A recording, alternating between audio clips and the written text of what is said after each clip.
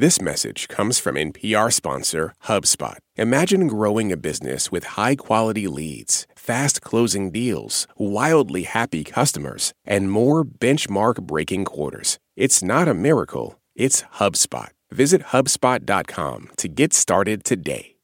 This is NPR's Life Kit. I'm Noelle King. If you're a regular Life Kit listener, you probably know that an essential step in many of our episodes is to talk about things. Call your friend who's having a hard time. Sit down with your family for that conversation you've been avoiding. Find a way to tell your kids about the one thing you never wanted them to learn about. Anna Sale has made having these tough conversations her mission in life. These hard things are happening in our lives. We are in grief, we are experiencing loss, we are having tensions in our relationships, we are noticing change that we don't know how to put words to. And really my argument is instead of kind of waiting until you have a conclusion that you can present to someone in your life when you have figured all that out, it can feel a lot better when you open up and invite someone into that process. Have a conversation about what you're noticing, describing, what you feel uncertainty about. She's the host of WNYC's podcast, Death, Sex, and Money, and she has a new book out called Let's Talk About Hard Things. In this episode of Life Kit, why and how we should all be talking about the toughest subjects in our lives.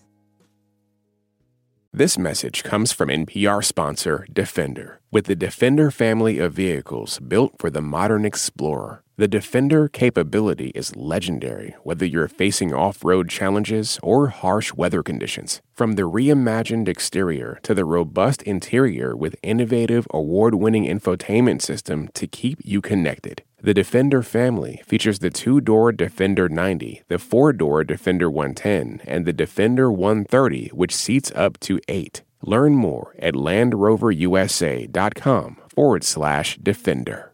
This message comes from NPR sponsor HubSpot. More to-dos, less time, and an infinite number of tools to keep track of. Doing business has never felt harder. But you don't need a miracle to hit your goals. You just need HubSpot, because their all-in-one customer platform can make growing your business infinitely easier. Imagine this: higher quality leads, fast closing deals, wildly happy customers, and more benchmark-breaking quarters. It's not a miracle, it's HubSpot. Visit HubSpot.com to get started today.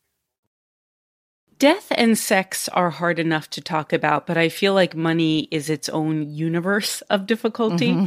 Yeah. I want to read a line from your book. You write, quote, "I host a podcast and make more money than my husband, who spent 7 years getting graduate degrees and usually puts in more hours a week teaching, advising, fundraising, and writing."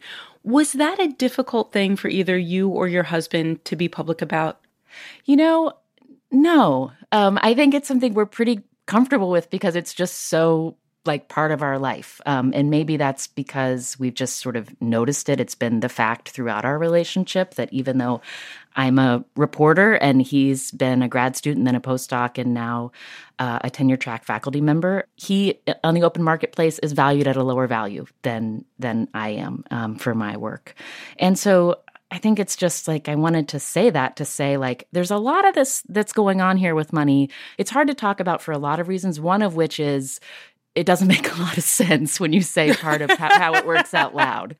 It doesn't make a lot of sense. Yes, I mean, that is a very good point. One thing that you suggest in the book that really struck me is you say, when you make a new friend, talk about your money story. Talk about whether or not your parents helped you pay for your house. Talk about whether or not you paid off your student loans on your own or whether you had help.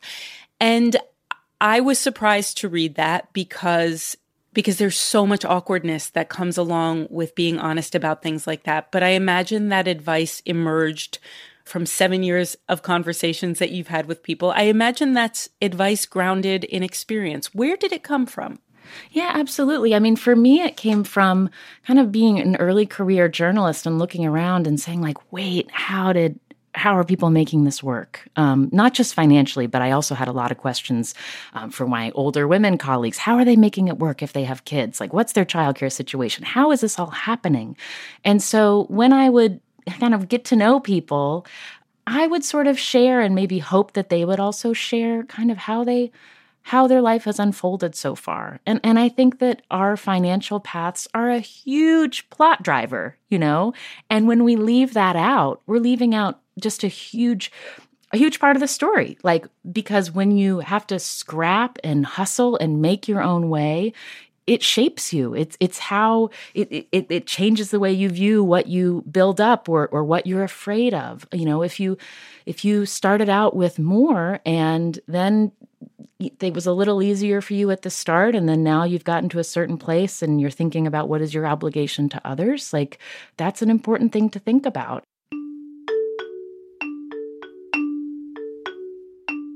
Let's talk about sex. There is a very funny moment in this book when you have gone to visit your OBGYN after having your first baby, and the doctor seems to know that you host this podcast that involves talking about sex very openly, and he is talking to you very openly about your sex life. Sex is a tough one. Talk to me about why that moment made it into the book.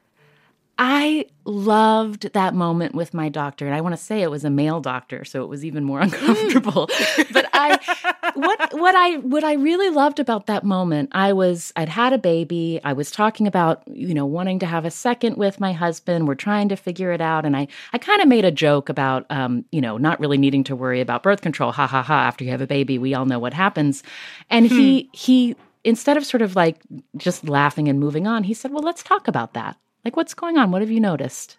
And because he had indicated that I have a show called Death, Sex, and Money and should be comfortable talking about such things, I was like, okay, Anna, don't flinch. Like, go in. and it opened up this really wonderful conversation where he was just saying, like, look, things change. It's okay. Here's some ways to talk about it. I think one of the standard dynamics is for people to not talk to their partners about sex as much as they talk to their friends about it, whether it's working, whether it's not, especially pre-marriage, especially when people are still dating or, early on in relationships or having multiple relationships. I know that you've spent a lot of time thinking about this. What is the benefit of talking to your sex partner and not just downloading with your boyfriends or your girlfriends or whomever afterward? Well, I think it reminds both of you, like, what is happening when you are entering into a sexual relationship with someone. You are trying to figure out what you want and whether they want the same thing. So you need to have that conversation to make sure that consent is something you're kind of continually revisiting.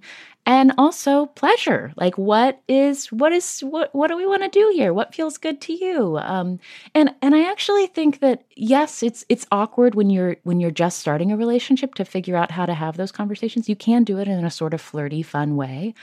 I also think it's hard in a longer term relationship where there's this idea that that's done, like you've figured it out.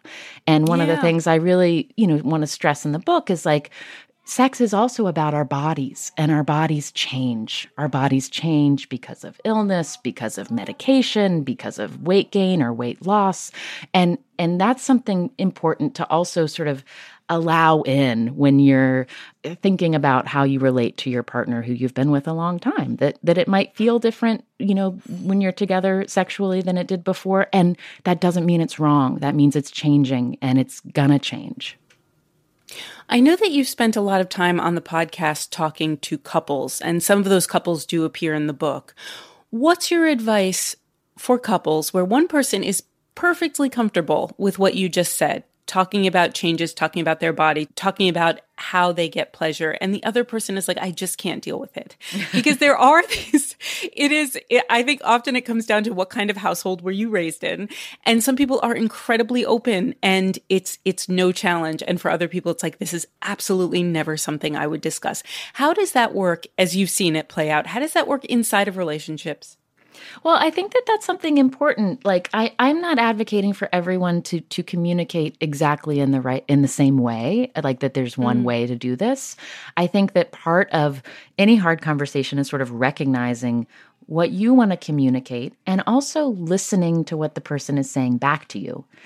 So if your partner is saying like, I hear you want to talk about this again, or you want to talk about this in this way, and you've been listening to the Savage Lovecast and you have all these acronyms now, but they make me uncomfortable, And so then it's just saying like, okay, well, tell me, like, is there a way, what's a way that you feel comfortable talking about this? Like, I just want to make sure that you're getting what you need out of, our sexual relationship right now.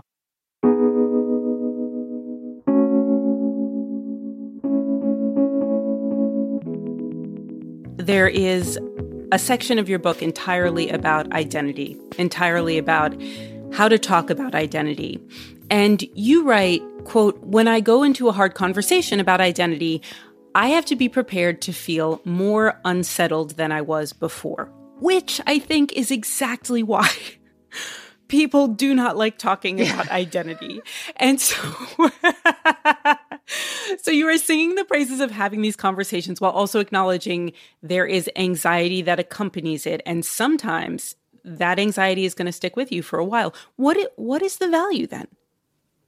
Because otherwise you're just ignoring that there are differences among us, and you're saying, I can't handle seeing this person in front of me because them describing what it is like for them to move in the world is too upsetting to me, or I'm not sure I'll know the right thing to say. So I'm just not going to acknowledge that their reality might be a little different than mine. And I think when you think about it that way, like, oh, I'm prioritizing my comfort over acknowledging that this is someone's reality, and I can't handle hearing how their reality is different, so I'm going to ignore this conversation.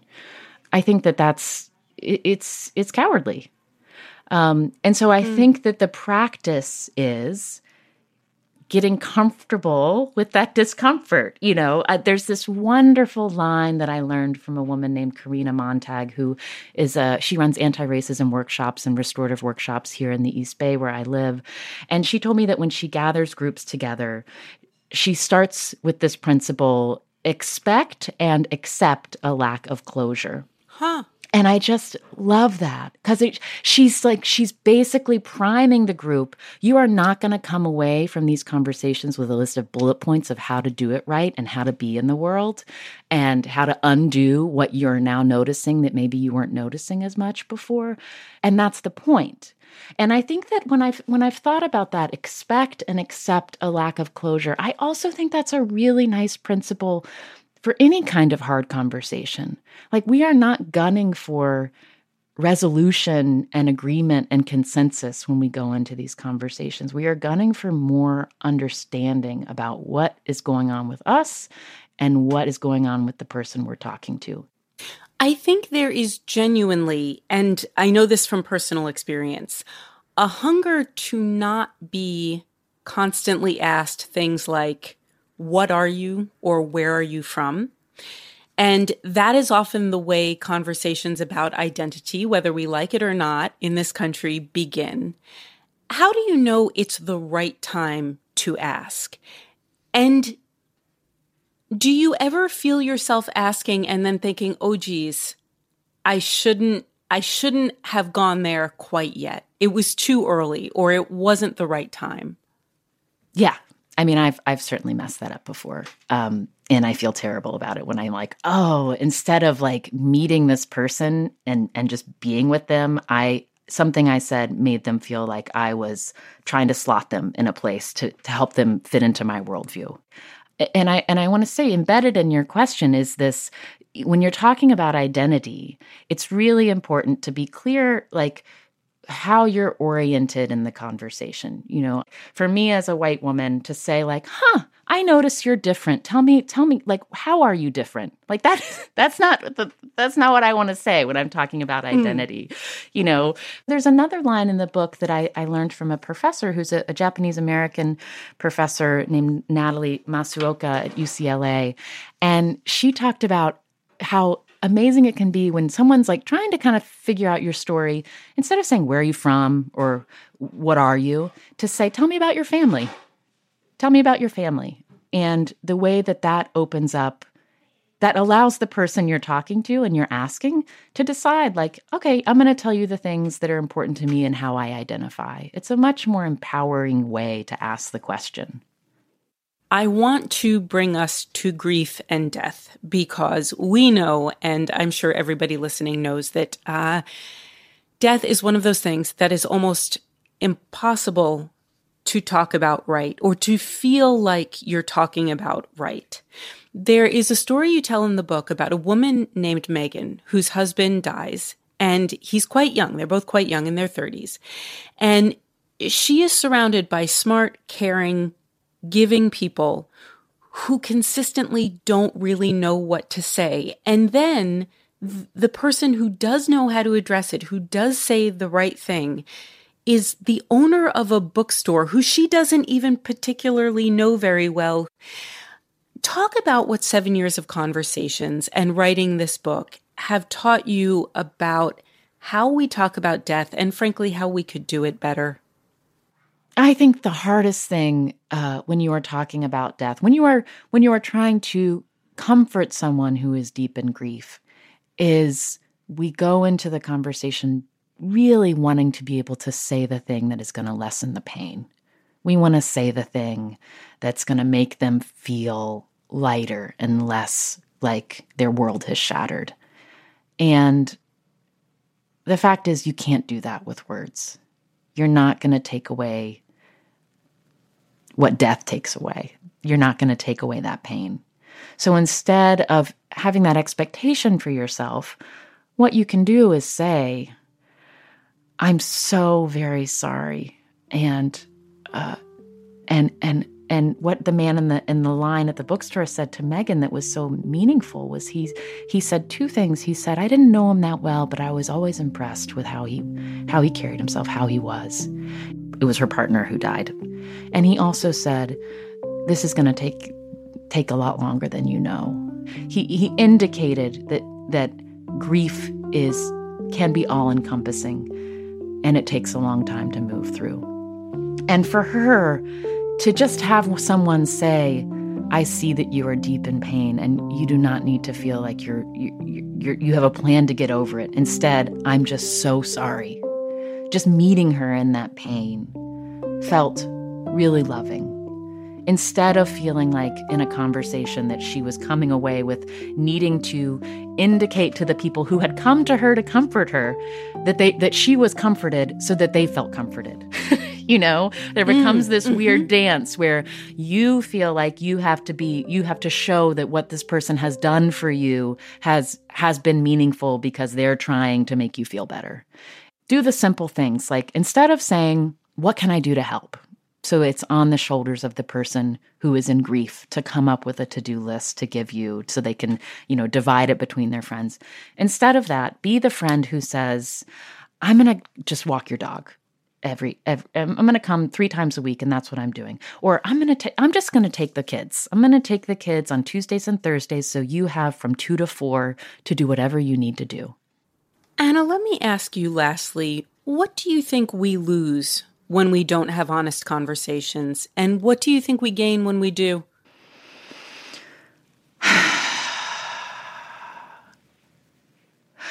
I think we feel less alone and isolated in our pain and struggle when we talk about hard things. And I think when we don't talk about it, we are withholding from each other the ways that we can help. When you open up conversations about this stuff that's unsettled or painful, when you find ways and words to talk about it with the people in your lives, then you can just whole dimensions open up about what you can compare notes on.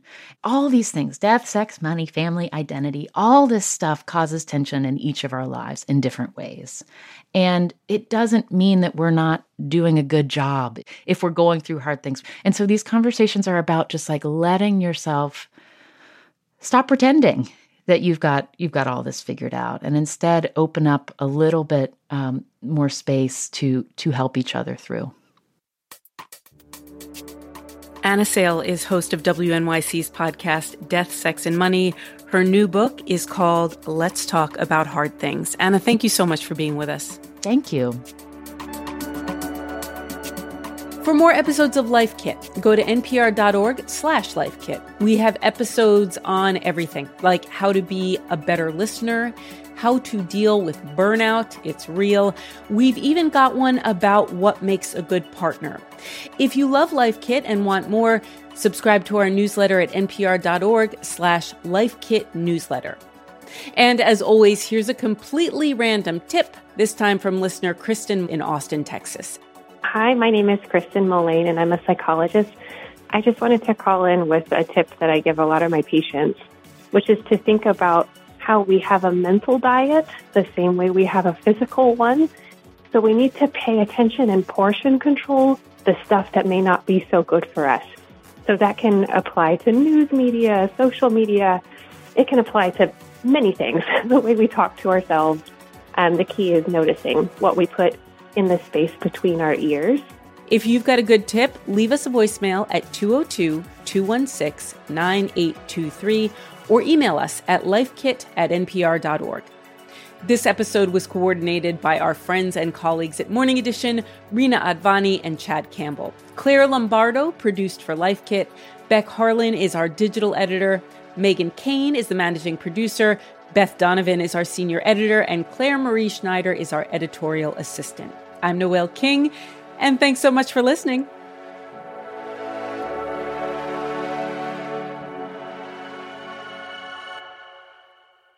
Today, it seems like everybody's got a bone to pick with the news. So what happens when somebody stops talking smack and just decides to wage all-out war? First thing you do in an invasion, you eliminate the communications of the enemy. And what happens if they win? Visit Stockton, California for a story about a revolt against the mainstream media that's shaken up a city. From NPR's Invisibilia. Support for this podcast and the following message come from Doubleday, publishers of Lessons in Chemistry. Be inspired. Read Lessons in Chemistry, the #1 global bestseller with more than 6 million copies sold. Meet Elizabeth Zott, a 60s-era scientist who brings her smarts and unapologetic worldview to a TV cooking show that has the power to change lives. Lessons in Chemistry is available wherever books are sold from Doubleday. This message comes from NPR sponsor Discover. Get the service you deserve. With 24/7 U.S.-based live customer service from Discover, everyone has the option to talk to a real person anytime, day or night. Limitations apply. See terms at discover.com/creditcard. On this week's episode of Wild Card, comedian Bowen Yang says you don't have to feel bad for falling short on mindfulness. I get in my own way by, over-privileging the present. That's so interesting because everyone wants to be in the present. I feel like being present is overrated. I'm Rachel Martin. Join us for NPR's Wild Card podcast, the game where cards control the conversation.